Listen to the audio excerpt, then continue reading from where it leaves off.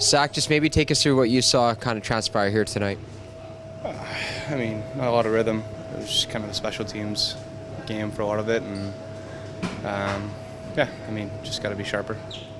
Your head coach talked about the pace of play. He wants that to kind of increase a little bit. It looked like the Canucks were kind of dictating the pace in a lot of areas of the ice. How can you guys collectively as a team increase that set pace?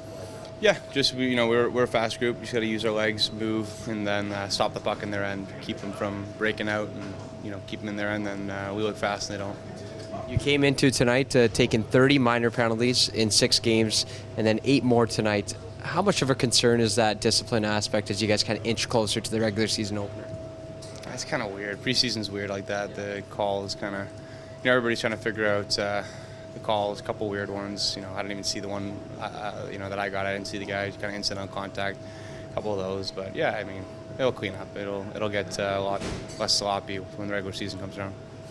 Hi, it's Shauna, and I might be a bad parent because my kids think French fries are vegetables. Hey, it's Ryan, and I might be a bad parent because I went out for wings when my wife was in the hospital after giving birth. Johnny here. I might be a bad parent because in my house, the tooth fairy gives pocket change. But we're not alone. Len emailed us and said his 6-year-old daughter's Tarzan moment going from love seat to lazy boy by curtains made him more proud than any dance recital. And Andy left his 2-year-old at the rink. All right, guys, I'm sure we're not alone. Like Andy's kid.